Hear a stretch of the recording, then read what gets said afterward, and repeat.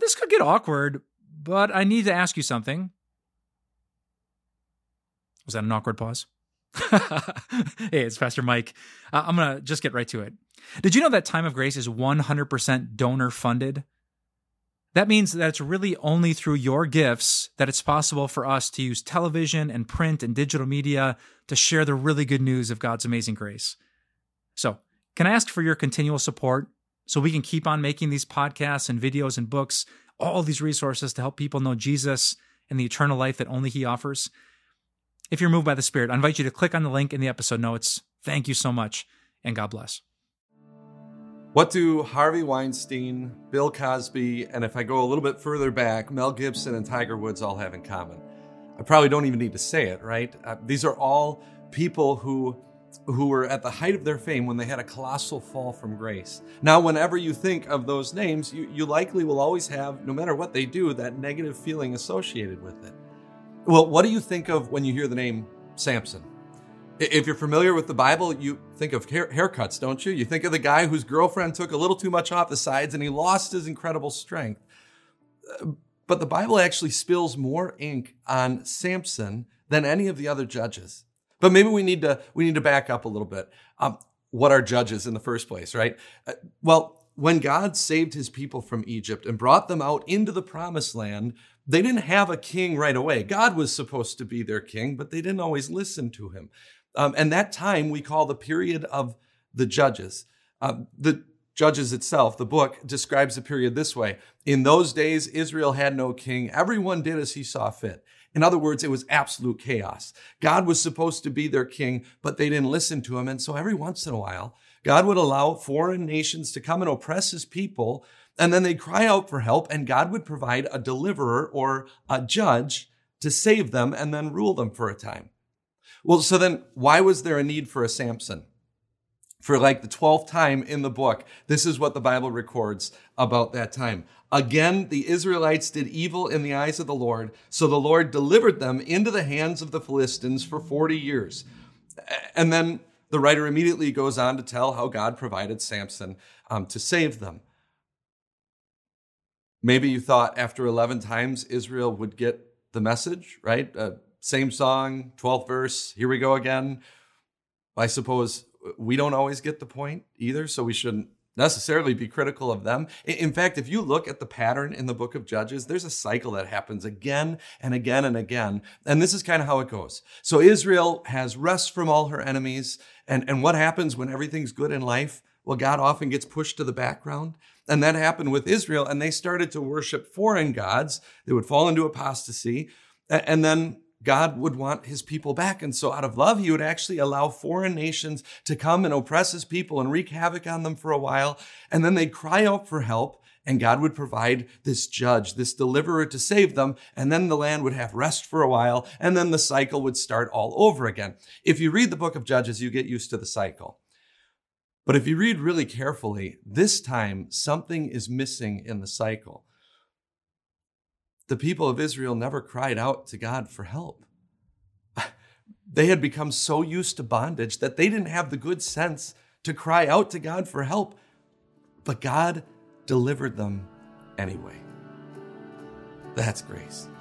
That's grace greater than all our sin, than all our density, than all our stupidity. Marvel at this God. This is our gracious God, S-H-U-S-H. For if God only saved us, only gave his help when we asked for it, only when we prayed for it, only when we had the good sense to seek it, what spiritual orphans and paupers we'd be. But our God is gracious. Before we could plead for it or repent, God sent a deliverer in Jesus to deliver us from our great enemy of sin. In fact, the Bible says that God appointed Jesus for this task before the creation of the world. Before we could even whisper his name, Jesus lived a perfect life for you and died an innocent death for you to save you, to be your deliverer. Rejoice in your gracious God today. This week we're talking about Samson. So yesterday we heard how the Israelites again did evil in the eyes of the Lord, and God delivered them into the hands of the Philistines to wreak havoc on them for a while. And even though they didn't think to cry out to God for help, he began to deliver them anyway. So then we're introduced in the account of Samson to a guy named Manoah and his wife. And Manoah and his wife, they couldn't have kids. They were sterile. Now that was about to change, but God oftentimes wants to prove to us that he is the one who gets credit for the accomplishment. I think of, because we like to sometimes take credit, I think of the story of the Betty Crocker cake mix, how when that originally came out, it was just add water, but that made homemakers just furious because they felt like they weren't contributing anything. And so that's why even still today, you need to add eggs too. Well, sometimes God likes to take that out of the equation for us so that we know that he gets all the glory. So anyway, God appeared to Manoah. Actually, he appeared to Manoah's wife first in the form of an angel. And he told Manoah's wife that they were going to have a child, and the child was going to be named Samson, and the child was going to be a Nazirite. So the Nazirite, three things needed to happen for them. The three rules that they had to follow. They were set apart for God's purpose, and they could drink no wine. They couldn't touch anything that had died, and they couldn't cut their hair. So Samson was going to be set apart to save the people of Israel from the Philistines. And so Manoah's wife was excited, and she ran to tell her husband, and the husband got to praying right away. And Manoah said, Lord, can you send that angel back down here? Because I need help in how to raise this child. And so graciously, God hears him, and he comes back in the form of the angel, and he repeats that they're going to have this child, and he repeats the Nazirite, that he was going to be set apart as a Nazirite. And Manoah didn't know it was God, and so he wanted to show his appreciation. And he said, I want to make you a meal. I want to make you a young goat. And the angel said, well, if you offer it to the Lord, I'll stay. And so Manoah prepared the burnt offering, and he had the fire going on a rock, and he consumed the young goat in the fire. And as the fire was consuming the goat, the angel of the Lord ascended into the flames, and Manoah flipped out. He said, we're going to die. We saw God. And we may look at that reaction of Manoah and say, oh, Manoah, don't you know God is love? Like, why are you so afraid? And that is absolutely true, that God is love, but he's also absolutely holy. And Manoah knew that, and he got it. Now, Manoah's wife graciously told him some common sense advice. She said, Manoah, if God had wanted us dead, he probably wouldn't have said that we were going to have a child. True enough. And so God blessed Manoah and his wife with Samson, and the story says that he grew in the Lord, and God blessed him throughout his life.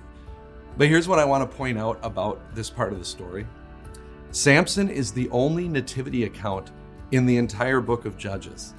Why is that? I think this is the coolest thing.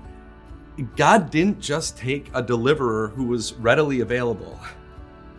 He grew one up from scratch. It's what makes us marvel at the nativity story of our Savior Jesus. Just as God grew Samson up to be the deliverer, the exact one that Israel needed, so God grew Jesus up, actually marked him out before the creation of the world. And he grew him up from scratch to live that perfect life we needed and to die that innocent death that we needed to save us from our sin and from death. Welcome back. We're talking about Samson this week. And so Samson eventually grew up, and even though he was supposed to be this supernaturally strong hero, we see in the first account of his adult life that he is willful, he's undisciplined, he is spoiled, he's insubordinate, and he's just plain wrong. He goes down to the Philistine territory, and he finds this girl that he really likes, and it's love at first sight. Really, it's lust at first sight. And he goes back to his parents and he says, get her for me as a wife. Barking out orders at your parents is often a sign of a child too often indulged. But then again, I suppose if you were Samson's parents, would you have disciplined him? Supernatural strength. Anyway, no, but his father objects and he says, Samson, can't you find a wife from our own people? Because Manoah knew that God had forbidden intermarrying with the Philistines, but Samson said, no, she's the one. And so Samson took his mom and dad down to the Philistine town to meet his new wife. And obviously the tensions were high because it doesn't appear that they were together on this trip or walking together. And as Samson's walking along, a lion comes out and attacks him. And like nothing, Samson rips the lion apart with his bare hands. Wow. And he just goes down to the Philistine town and meets with his wife-to-be and then comes back. A while later, he went back down to now marry her. And on his way, he passed by the lion carcass that he had ripped apart with his bare hands. And now inside of that carcass, some bees had made some honey. And so he reached down, he scooped some out, and he ate the honey. And then he went to the wedding reception and he threw this 7-day feast, which was basically a 7-day drinking party. And maybe this all sounds very normal for the time, and it was. But remember, Samson was supposed to be set apart as a Nazirite. That meant that he couldn't touch anything that had died. He couldn't drink wine and he couldn't cut his hair. Well, reaching into a lion's carcass and throwing a 7-day drinking party, he broke 2 of the 3. So now at his wedding feast, he got the 30 Philistine attendants who were to help him out. And he wanted to have fun with them. And so he made a little bet with them. And he said, if you could figure out the answer to my riddle, I'm going to give you 30 linen garments and 30 sets of clothing. So basically, that'd be like saying 30 pairs of underwear and 30 new suits. And if they couldn't get it right, then they had to give Samson that amount. And so Samson told them the riddle. He said, out of the eaters something to eat, out of the strong something sweet. Do you know the answer to the riddle? Well, neither did they. And so they got after Samson's brand new wife, who he had just married, and they said, listen, you need to get the answer from Samson to his riddle, or we're going to burn your father's house down with him in it. In other words, they were saying, is your daddy's fire insurance paid up? Do you want us to make things hot for you? So she got to work. And for the next 4 days, the waterworks started. And she said, Samson, you don't even love me. You won't even confide in me the answer to your riddle. And so finally, on the last day of the feast, Samson gave in. He told his wife, and his wife wasted no time in telling the 30 attendants. And the 30 attendants came up to Samson and they said, we know the answer. Out of the eater something to eat, out of the strong something sweet. Well, what's sweeter than honey and what's stronger than a lion? They got it. And Samson was not happy. Now, this is the part you might be surprised at. You might be surprised at how Samson paid off his bet. He went down into a big Philistine city and he killed 30 guys and he took their clothes. Yeah, like I said, you might be surprised at that. You see, God doesn't always dip his saving axe in Clorox and sprinkle them with perfume. Sometimes delivering his people is a messy business. I mean, just look at the cross. There you see a far more gruesome deliverance by a far more righteous deliverer. You see, Samson was all about one person. He was about himself. You know, you've been given incredible gifts too. Have you ever thought about this? How do you use those gifts? Are we all about serving others, or am I all about one person, myself? The account of Samson is not in the Bible for us to idolize his great strength. Instead, Samson is there to point us ahead to the far greater deliverer in Jesus, who would be all about one person, not himself, but you. Jesus had far greater strength than Samson ever could. He's the one who gave it to Samson. He was true God. He is true God. And yet Jesus showed his greatest strength, but when he didn't use it. He showed his greatest strength through weakness, when he allowed his hands and his feet to be nailed to a cross, and he allowed the breath to be emptied from his lungs. Why? Well, because you and I, we needed a Savior who would die, and so Jesus did it. So let's not follow the example of Samson today in serving ourselves. Follow the example of your Savior, Jesus. Let's serve others. We've been talking about Samson this week. Samson was brash. He was arrogant. He was a womanizer. But hey, he could get away with it. He was strong. That is, until he met Delilah. If there was ever a couple that needed relationship counseling, it was Samson and Delilah. Dysfunctional from the word go. So Samson falls in love with Delilah and they get together, and immediately Delilah takes a bribe from 5 Philistine rulers to find out what the secret to Samson's great strength is. Now, granted, the bribe was pretty hefty. It was 150 pounds of silver, about 15 years' wages. Delilah could retire comfortably. So Delilah got to work, and 3 times now she pleaded with Samson to tell her the secret. And 3 times Samson came up with lines about like fresh bowstrings or being bound with new ropes, or the funniest one is that where you put his hair in the loom and then he'll become weak. And 3 times Delilah fell for it. So 3 times she sets these traps for Samson, and she says, "Samson, the Philistines are upon you." In other words, gotcha. And 3 times Samson gets up and he just easily takes care of the situation. He makes a fool of Delilah and the Philistines. But then the waterworks start. And the Bible, I love this line in this account, it has a line of understatement as it describes life in the Samson house. This is what it says. "With such nagging, she prodded him day after day until he was tired to death."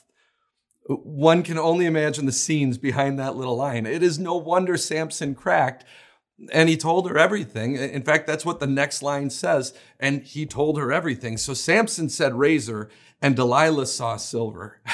Not only did Samson's hair fall to the ground, but he also fell from grace. The Bible says that the Lord had left him, and that he didn't have his great strength, and that the Philistines came in and they gouged out his eyes, and they put shackles on his wrists, and they dragged him away to their pagan temple where they had a praise Dagon, Samson's Caught festival service, and they brought Samson out to entertain them. And I know that when I was growing up reading this story, even though I knew how it ended, I always get to this point and I go, "Why, Samson? Why?" It's because he thought he was strong. It's because he thought he had everything under control. Well, nothing could be further from the truth. If only Samson were privy to the Apostle Paul's warning, "If any of you thinks you're standing firm, be careful, lest you fall." Pride came before the fall. Samson thought he was self-sufficient, but thinking that we're self-sufficient in life will lead to the death of faith. Have you ever acted like you've got everything under control? Acted like you're self-sufficient? I mean, God has gifted us incredibly. It's just that when God gives us gifts, he knows he's taking a risk. He knows that we are tempted to focus on the gift rather than the giver. He knows that we're tempted to put our trust in the gift rather than the one who gives the gift. Go to the Garden of Gethsemane, and I want you to tell me what you see there. There you see Jesus, the only one who is truly self-sufficient. And what's he doing?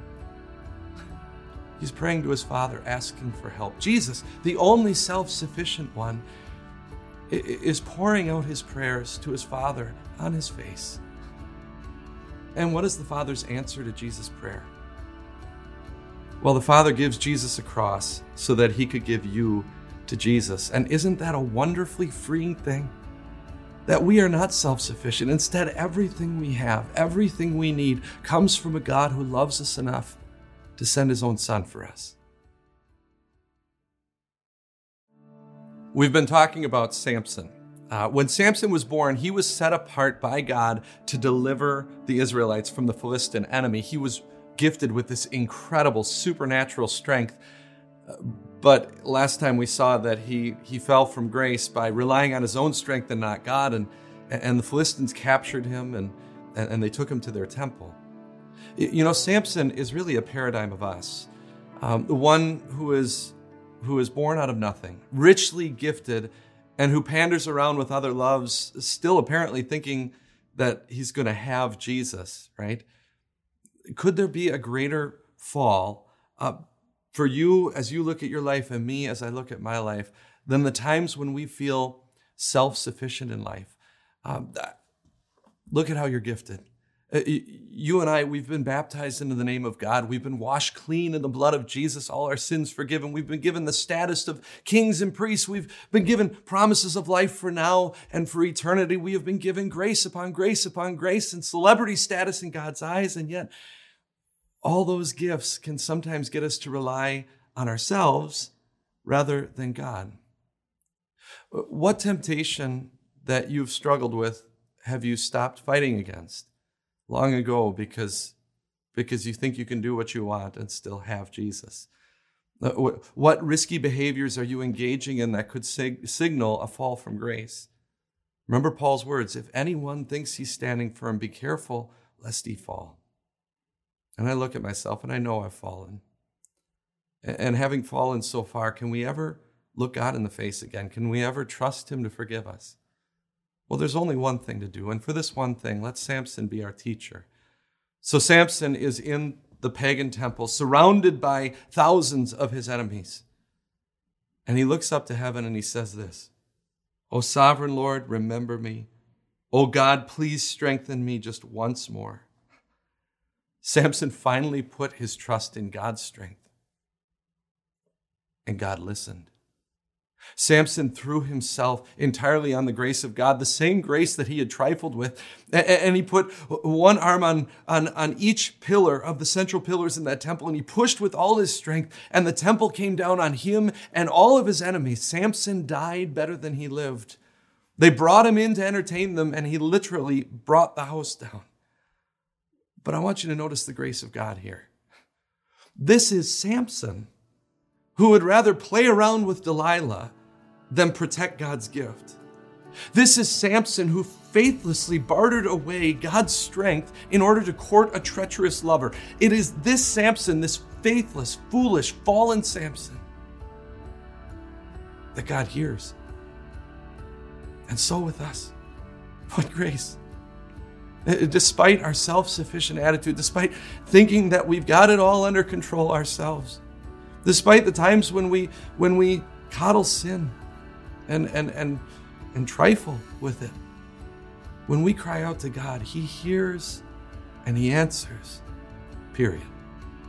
Because of Jesus, when he gave his life for you on the cross, it means that every sin you've committed is forgiven and forgotten for good.